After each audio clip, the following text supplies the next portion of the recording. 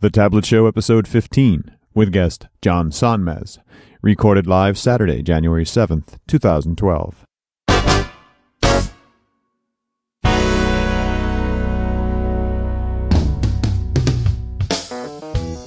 From thetabletshow.com, it's The Tablet Show.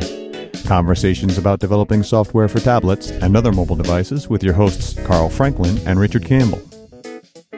In this episode, Carl and Richard talk to John Sonmez about building iOS and Android applications. This episode of The Tablet Show is sponsored by Telerik, offering the best in developer tools and support. Online at telerik.com. And now, here are Carl and Richard. Thank you very much, and welcome to The Tablet Show, a subsidiary of .NET Rocks. Indeed. Would you say it's a subsidiary? I guess it's just another show alongside it. You know, we need to do topics around mobile and tablet every week. So what else could you do but make a tablet show? Absolutely. We also do Better Know framework on this show. So let's just jump into that. Nice. Because there's a lot to talk about. Oh, found something good, have you? I did. Well, you know, the network stack has been totally rewritten in WinRT. Yes. At least as of this recording. Yeah, right. Because, of course, that was only the pre-release that we got at build. We still haven't got the beta. So who knows what's going to change. Yep. So in Windows.networking.background transfer, there's a namespace for that. The namespace enables advanced download and upload transfer capabilities with a Metro-style app. You've got a background downloader, which is used to configure downloads prior to the actual creation of the download operation using start download async. And you also have upload operation, download operation, and background uploader. Okay. Used to configure upload prior to the creation of the upload operation using start upload async. So that's basically it. I mean, you have all this stuff just nicely built in. Ready to go. Yeah, because async is the only way. Right. And they had the opportunity to rewrite the networking stack so that it was all async all the time. Yeah, and that's exactly what we want anyway. Hell of a lot easier to write it that way. Yeah, and that's what you want, really. I mean, programmers dealing with, you know, streams and response and request and all this stuff, it's like, I want to upload a file. Yeah. Can I just upload a file, please? It'd be nice if I could do it in the background asynchronously, too, and have good updates for my progress. Yeah, exactly. So that's exactly what you get. Awesome. So who's talking to us today, Richard? Grabbed an email for the tablet show from Peter Vutov, who said, "Hi guys, I'm really enjoying your new show. One topic that you've discussed a few times is the native versus HTML5 approach to app building. I'm still on the fence on that one, so I'd like to hear from more experts who have experience on both approaches. In my opinion, it will probably come down to personal experience. If you're a rock star Objective-C developer, you'll insist it's the one true way to build iOS apps. And if you're an HTML5/JavaScript guru, you'll point to the coming wave of HTML5 support across all devices. I don't have an answer, but it would be interesting to put two such individuals or more on a panel, then hear them hash that out." Yeah, sure. And I pointed him to the show that we did at NDC a couple of years ago, where we had this great panel. And man, talk about, first of all, you know how they do the evals there, color-coded pieces of paper that you just drop in a box. Red, yellow, green. So they were all green. Yeah, people like that. Well, we had a great panel, very animated conversation. Yes, it was. About that. But I will, Peter, send you out a mug. And I think I have the show for you right now with our guest, who is a cross-platform developer. So let's bring him on. John Sonmez is a Pluralsight author and full-time senior developer at Trackabout. He works and teaches in a wide variety of technologies and platforms, including C#, Java, Objective-C, Android, and iOS. He has a passion for agile development and real estate investment, and firmly believes that comments found in source code are evil and will lie to you. Welcome, John. Thanks, guys. Glad to be here. You know, that's really true. If you don't keep on top of comments, and let's face it, there's no IntelliSense helping you saying, this comment doesn't apply here anymore. You find some really funny stranded comments once in a while. Yeah, I've really gotten a lot of heat for that sometimes. I wrote a blog post on elegantcode.com saying that comments are evil, and a lot of people really didn't like that. But, as I've been developing for the last, 10 or 12 years here, I constantly am going to legacy code and looking at comments, and I'm baffled by what was the original meaning of this, because it's more often than not it's just leading me down a red herring, down a bad trail. So yeah, I always like the comment that said, "This code sucks." Nothing to see here. Move along. Yeah, no, I'm embarrassed that I wrote this, but they made me. Don't make me explain this to you. So your technologies run the gamut here. You're the quintessential tablet show guest. You've got a lot of experience in all these things. Yeah, I've been kind of been going around a lot of the different technologies. I kind of started out trying to build an Android app when I first got my Android phone, and I found that I needed to expand that out to other markets and get to the iPhone. And really, it took me on this really big technological journey. Luckily, I had a little bit of background with Java and different technologies to start with, but I ended up kind of going all around, and eventually I've kind of settled now into the Mono stuff, the MonoTouch and the Mono for Android as kind of the way that I think I'm going forward.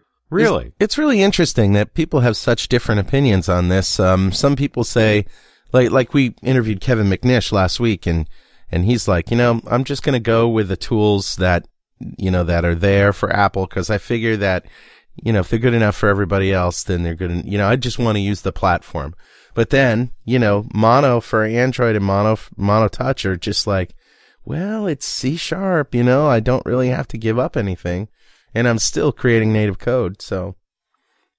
Yeah, definitely. I started out with Objective-C. I had written an Android application called Pacemaker that kind of tracks your running, and it tracks your pace as you're running. And I wanted to port that over to iPhone. And I didn't know anything about Objective-C. It really baffled me with all the brackets, and it was kind of intimidating. But I started porting it over, just line by line. How can I convert this over to Objective-C? And I learned Objective-C. And that took me some time. It definitely was a challenge. It reminded me back of my old C and C++ days, dealing with pointers and memory management. And then I thought, and I was against Mono. I was against the MonoTouch and the Mono for Android, because I said, well, you should develop in the native platform. Use the tools that are there. Right. That's what the framework developers have used. And I gave myself a challenge. I said, okay, I'm going to download MonoTouch. And I'm going to build an application over the weekend, or I won't. I'll either do this or I'll fail.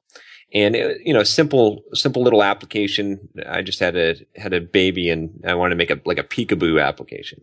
Okay.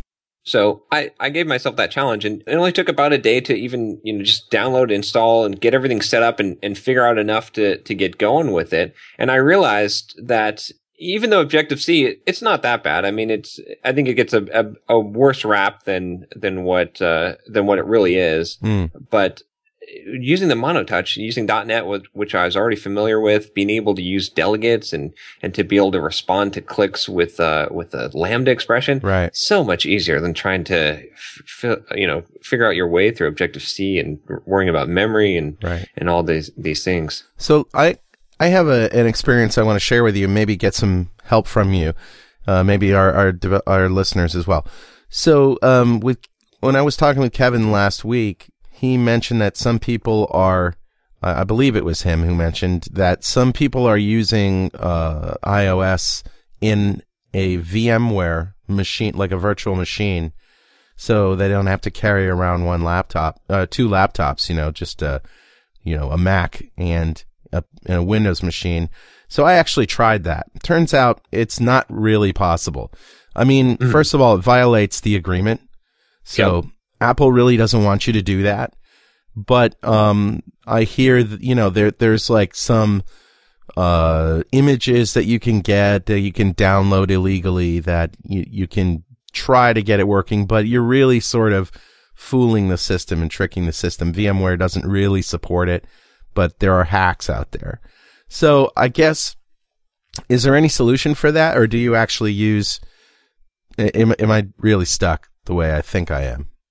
Well, I kind of addressed this a few times in some of my Pluralsight courses and the iOS courses and the Objective-C courses, because a lot of people say to me, hey, I don't want to invest in Mac. I'm a Windows developer. I'm a .NET developer, and I don't just have money to burn here to try out a new technology. And really, I think there's a simple way to get into it, which is, MacBook Airs are relatively inexpensive compared to, MacBook Pro. You don't need a big horsepower machine. Now, I've got a MacBook Air, and I ended up with, the discounts and stuff, getting it for around $900. Mm-hmm. But you could buy a used one, and certainly the Mac Minis, those are, I don't even know what they are now, but I know they're less than the MacBook Airs. But I think there's some low level, or low barrier ways to get into it. And, I've tried the VM as well, and I just couldn't get that working well. And I tried there's this cloud service, and I just tried that recently where you kind of have a Mac in a cloud and it's already set up for iOS development. And it was just slow. It was just, It was just a pain, but I don't know. For me, I like the MacBook Air because it's so light. I've got a Tom Bin bag. I know I've heard you guys talk about that before. Oh, yeah. I can slip my regular laptop in there and my MacBook Air and my iPad, and it's no problem. So that's the way I would go is the MacBook Air. Now, is the screen big enough? I haven't really seen a MacBook Air in a while, but I remember them being kind of tiny. It's tiny. It depends on, I guess there's the 2 or is it 3 models that you can choose from.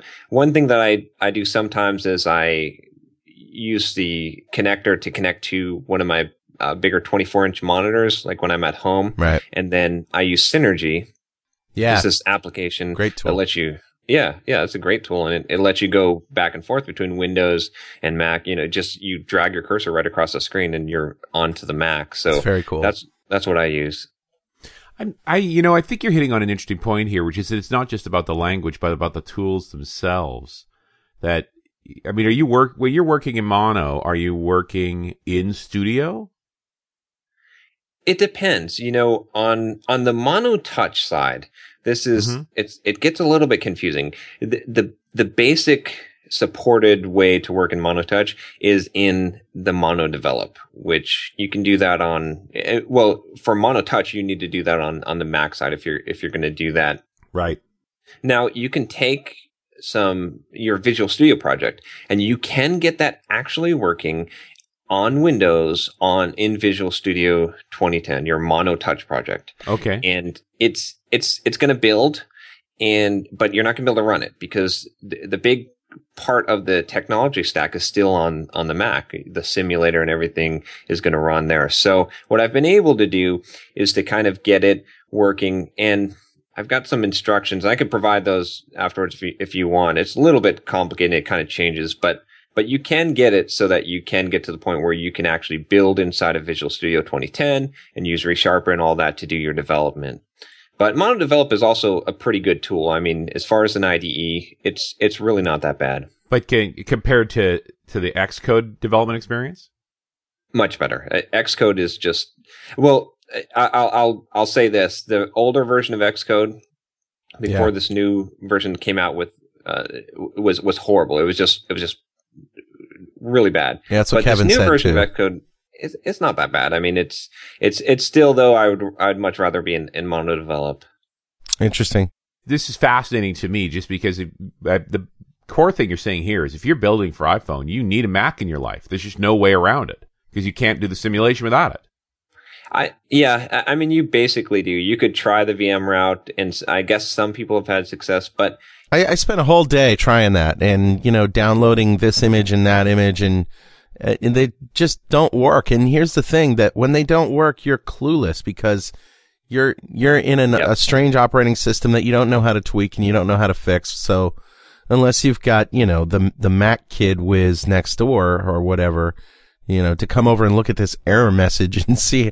And then, not only how do you fix that on a Mac, how do you fix it in a VM? It's like, exactly. That doesn't support it. Yeah. Yeah. I usually recommend to people, I say, look, if you want to get an iOS development, you're afraid of putting out the initial outlay of the money, go ahead, go on eBay or Amazon or whatever, buy a used MacBook or MacBook Air or whatever you can find the cheapest way to get in. What about older Macs, like iMacs, some of the cheaper things? Will they work? It has to be an x86 processor in order to run. So OS X or higher. Is that right? Exactly. Yeah. I just went on to Frugal and looked for Mac Minis. They're $500. Huh. And you can do that. You can buy it, right? You can do your development and see how it goes. And let's say you said, "Oh, iOS development's not for me." We'll sell it again. I mean, what are you going to lose? Like, $50, $100 over that time period? Yeah, the Mac Mini seems a really, really feasible alternative. They're $500 to $600, as Richard said. Yeah. They dual core, quad core, 2 gigs or 4 gigs. I mean, there's just a few options there. They're tiny little machines. The connectors are normal. Use the screen and stuff you've already got. I get one on Amazon right now for $568.95. There you go. And you put it on your KVM switch. It's just another alternative machine, and there you go. Or use Synergy, like John is saying. Yeah. Yeah, I like it. I think that's the way to do it. But I just, I'm trying to get to the simplest solution here, and it sure seems like the simplest solution is you have to run a Mac if you're going to make this work, which means you pretty much now MonoDevelop seems to make the most sense because it will run on the Mac where Studio won't, and you do get C# with its nice language features, and the IDE is okay. Right. Yep. All right. I mean, that excites me. That seems to be, the lowest. Get me the most stuff for the least weirdness. Well, and also, the latest Xcode, as both John and Kevin had said, is leaps and bounds beyond the previous one. So obviously, Apple is taking a few hints from Microsoft in terms of the Visual Studio experience being really nice. But you still are managing your own memory. For one thing.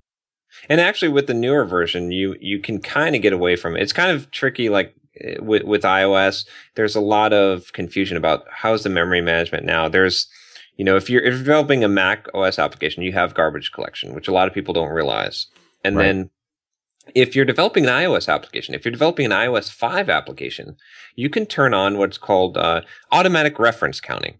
And what that will do is, as long as you set up your project as automatic reference counting enabled, it will basically take the memory management out of your hands. So this is kind of a new thing that's come out. I know when I was developing my original iOS applications, I had to do the release and the allocs, but this will kind of let you not have to manage the memory because it's not operating as a garbage collector. What it's doing is it's being smart, and the compiler is saying, hey, I know that you allocate this memory here, and this variable is going out of scope, so you probably want to release this. So let's go ahead and do a release. Yeah, and I think Kevin McNish was talking about that last week as well. This portion of the Tablet Show is brought to you by our good friends at Telerik. Hey, can you ever have too many free tools to complement your development skills? I didn't think so. So our friends at Telerik are giving you now more than 30 free products for application development, automated testing, agile project management, and content management. And we're talking free. Not a trial, not a demo, but free, complete products supported by a community of over 440,000 developers at Telerik forums. From free ASP.NET AJAX, ASP.NET MVC, and Silverlight controls, to the free ORM solution and automated testing framework, to free agile management tools and content management systems, all of these and more are available to you for immediate download at Telerik.com/free stuff. Most of the free products can be used for commercial purposes and give you access to supplemental support resources such as documentation and forums. Go to Telerik.com/free stuff now and take full advantage of the available free of charge products. And don't forget to thank them for supporting the Tablet Show. Well, let's talk about the state of developing apps in terms of, feasibility. If you're one of these people who's like, I'm gonna make the next Angry Birds or the next game or whatever that's gonna run on all these platforms, where do you see the money right now? Is it still in iOS, or is it gotten too big? Has the marketplace gotten too big?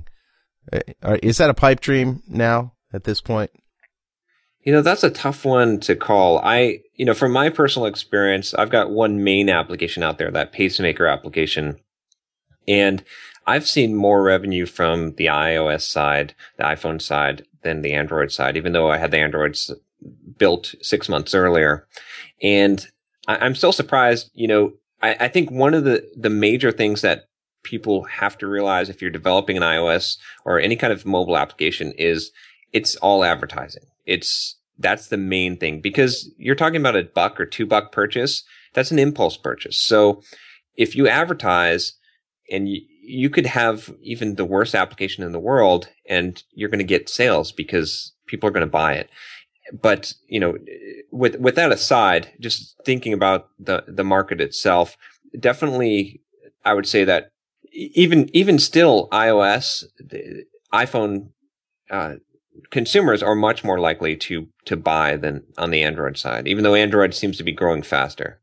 It is a cultural thing, isn't it? That Apple owners are used to paying 99 cents for an app, and it seems like Android owners come in sort of two species. The hardcore geek who does not want to pay for software in any way, and the non-technical person that's been sold this product by the carrier and has never been told that they could install apps in the first place.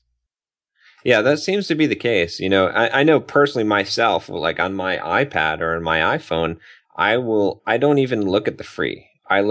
Because I assume that the free is junk. Right. I'd rather pay good money. I'd even pay, a few dollars for an app if it's a good app, because I feel like if there's a well-priced app, that I don't even trust free. I trust if I'm paying a couple of bucks that someone's making some money on the other end, so they care about building this app. And it's a couple of bucks. You pay twice that for a latte. Right. Exactly. And it's gone in 20 minutes. It's gone in 20 minutes. I was going to say, my current obsessive game on the iPhone is Unblock Me. Have you seen this one? No. I'm sorry. I just wasted a whole bunch of time in your life. I have not admitted this before, but we're now after Christmas, so I can say that I got my wife an iPad for Christmas. Yeah. And I got it for exactly one application, which is a curling coaching app. Because as I think some of the listeners know, as Carl knows, my youngest daughter is seriously into curling at a national level. But this app was $100.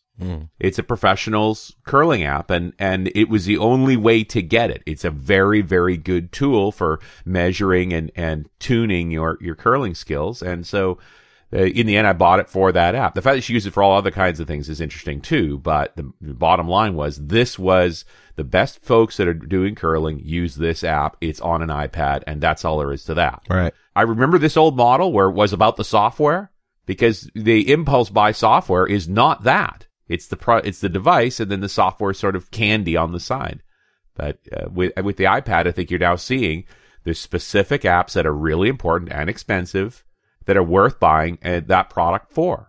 At least in the case of tablets, the sovereign app model, that's Alan Cooper's terminology, like Word and Outlook, like apps that you want that basically specify your device, going all the way back to Lotus 123. Right. Like how many IBM PCs were sold because of 123.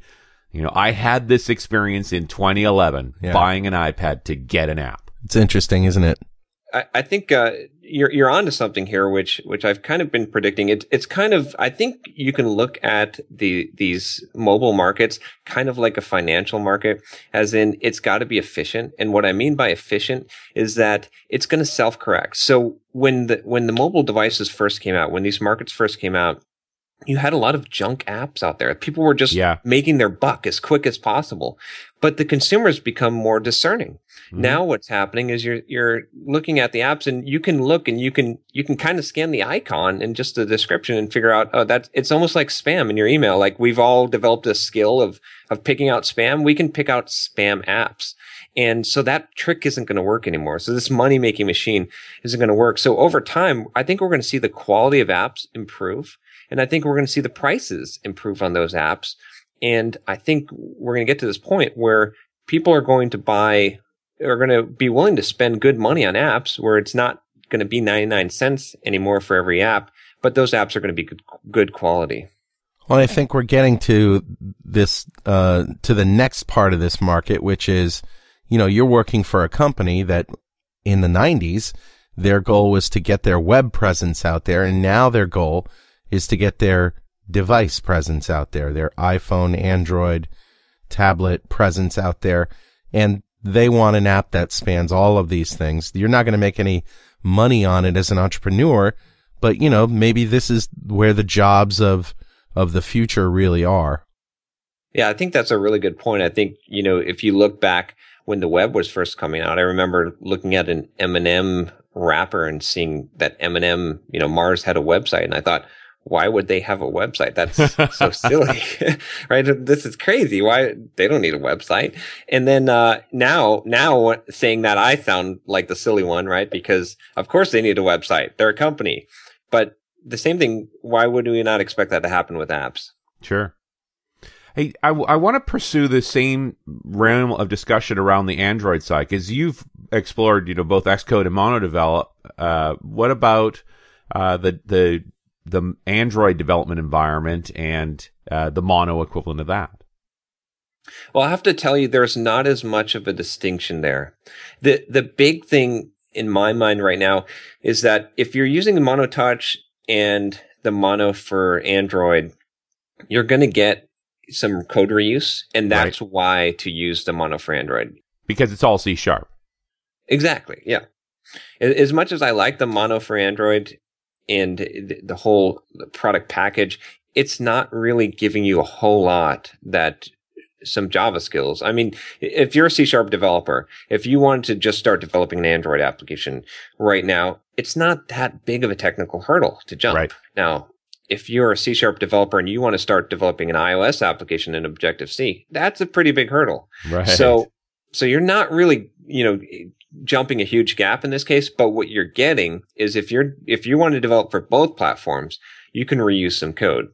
In fact, I'm working on a project right now for my main company where I'm building an application that is going to be able to have kind of a core project that's going to have most of its logic in there. And I'm just building the UI for Android and Objective-C. And I'm doing this using MonoTouch and Mono for Android. And that's really where I'm seeing the benefit. Interesting. Okay. Because the normal Java development environment would be Eclipse, I'm guessing here. Eclipse is typically what I use. A lot of other people use IntelliJ. IntelliJ, of course, is from JetBrains, the makers of ReSharper. So it's kind of got a lot of that kind of feel to it, which is nice. Eclipse is more of the kind of general open source type, lots of plugins. Mm-hmm. Right. Mm-hmm. And they're both pretty rich environments. I mean, I think that would be a pretty nice place to work. I get your point that the richness of the Java language doesn't, you know, makes things a lot easier compared to working Objective-C. And I've met plenty of folks who can switch hit between C# and Java. They're just not that different. Yeah. I think that's definitely true. I mean, I don't want to belittle C# in any way. Definitely C# is definitely better than Java, in my opinion. It has a lot more features to it. One of the really frustrating things in Java is that you don't have any notion of delegates. You don't have any way to, you kind of have to simulate this through design patterns, but definitely you get that with Mono for Android, is that you can use the C# part of, you know, you can just .click plus equal, and then you write a Lambda expression. That's nice. But aside from that point, really, they're kind of similar as far as if you were to just say, I'm going to develop an Android application in Java versus I'm going to develop it in Mono for Android, and you kind of take out that one portion of it, it's going to be a pretty similar experience. So if you had one killer tip to give Visual Studio developers for jumping in, what would it be? I think to do two things. One, develop an application on the native platform first, or even just play around with it a little bit. Understand how Java and Android works and how that environment works in developing a native application. Just go through a Hello World program. There's plenty of documentation. Do the same thing on iOS. Learn a little bit of Objective-C. Just kind of understand the background so that you know where this is coming from, where this whole framework is built up. Because these frameworks are built off of language. And the developers on those frameworks that are developing the platform, that's what they're using. So if you get that background, then take a look at other tools, whether it's going to be the Mono tools for Mono MonoTouch and Mono for Android, or even some of the JavaScript or HTML5 tools that port over. But start with the basics and then work up, and then you'll kind of appreciate it more, and you'll have a better understanding of the entire platform. That's very good. So, John, before we wrap here, tell us a little bit about your work at Pluralsight and also Trackabout. Okay. So at Pluralsight, I've been producing a lot of courses lately. A lot of them are targeted towards mobile. I kind of have my foot in all different technologies. So I've got some .NET stuff there, some Java stuff, some Objective-C, and a lot of those courses kind of build the same mobile application. So if you wanted to check those out, you could kind of see how to build an application in multiple different languages and operating systems. Okay. And which really relates to what you were just saying. It sounds like you just built a set of courses that teach what you were suggesting. Right. Try building in each of these different platforms so that you have a sense. Yeah. Exactly. Yeah. And that's what I recommend in those courses as well, is just to get your base and then decide where you want to go. Awesome. So tell us about Trackabout. So Trackabout is a company that is unique in that all of the development team, we all work remotely. And so it's really very nice to be able to do that. And we have really a team of top-notch .NET developers, and we are actually looking to hire another .NET developer. So if you are looking for a remote work from home job and you're a skilled .NET developer, we are looking for you. And what we do is we basically work mostly in the gas industry, and we are a tracking system. So we have a website where we track cylinders, gas cylinders. If you think about like medical oxygen and all the different gases that go out, and we track that. And we also have a mobile component where we use, actually right now we have a CF.NET mobile handheld unit where people can scan barcodes on cylinders. And we're actually in the process of building an Android and iOS application for that. Interesting. Yeah. That sounds like a whole other show, like the hardware of that. And you said you're using the old compact framework. Yeah, we actually started out the application actually before I joined the company using a tool called AppForge, and it was actually a tool that lets you cross-compile from Palm to CF.NET. And now we have a CF.NET version, and now the technology has kind of moved on us again. And so, Sure. So now we're looking at the Android and iOS. But the CF.NET development is definitely interesting. It can be pretty painful at times, just because there's pieces of the .NET framework that are missing that you think, how's there not an event handler for this thing? Yeah, right. You'd end up doing a lot of sockets programming in the compact framework, I found. Very true. Yeah. Well, I'd love to have you back when you guys are making that migration from CF over to Android iOS and see what you end up with. Yep. Yeah, definitely. I'd like to be back anytime. Then the other conversation around this is, where WinRT fits in this whole equation. If you guys are going to start looking at tablets in that scenario too. We haven't really looked into that seriously. I think at this point, it looks like we might be able to, with the iOS and the Android, kind of fill that tablet space. It really depends. In this industry, it's rugged devices, because you've got these drivers out here that are driving gas cylinders, and they're kind of rough with the equipment, and you have temperature extremes. So right now, Motorola is the only one really building this rugged tablet as an Android device. Right. So we have our eyes on that, and we're kind of watching to see what's going to happen with that whole industry. Yeah, and I think that's exactly the key point, is the ruggedized. Although I just saw a video of somebody dropping an iPad from 100,000 feet and it landing safely. An iPad? Wow. They put it on a weather balloon. The balloon bursts about 100,000 feet, and it's in a case that means it landed fine. I mean, it's a gag. Once you're past, I think, 50 feet, you're at terminal velocity anyway, right? Yeah. A ruggedized hardware is the hard part, and an important part to make that work. And it's interesting that you'll use whatever tools you have to get to the right piece of hardware. John Sonmez, thank you very much for joining us on the Tablet Show. Thank you, guys. It was a lot of fun. All right, and good luck in the future, and we'll see you next time on the Tablet Show. It's not too much, but it means a lot. Just